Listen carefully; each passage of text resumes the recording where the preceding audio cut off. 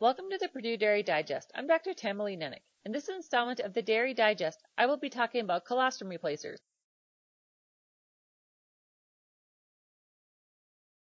One of the most important things in getting calves off to a great start is to make sure that they get enough immunoglobulins to help them build immunity. Calves are born without any immunity, but they are able to absorb immunoglobulins through passive transfer during their early hours of life. The challenge is that the ability of calves to absorb these immunoglobulins declines fairly rapidly after birth, and by 24 hours the gut is closed, and immunoglobulins will no longer be able to be absorbed. Typically, calves receive immunoglobulins from maternal colostrum. However, high-quality maternal colostrum may not always be readily available to feed to newborn calves. In situations where colostrum may not be available or of good quality, colostrum replacers can be used to provide calves some much-needed immunity. Colostrum replacers are products designed to give calves the immunoglobulins needed to provide them with some immunity and help them to remain healthy.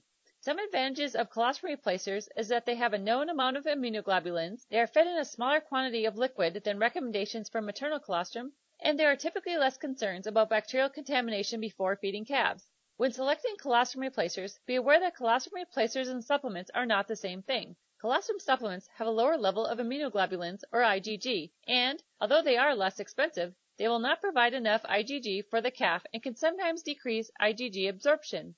When selecting a colostrum replacer, keep in mind that calves typically absorb colostrum-based products the best. Also, the more IgG that are supplied by the product, the better.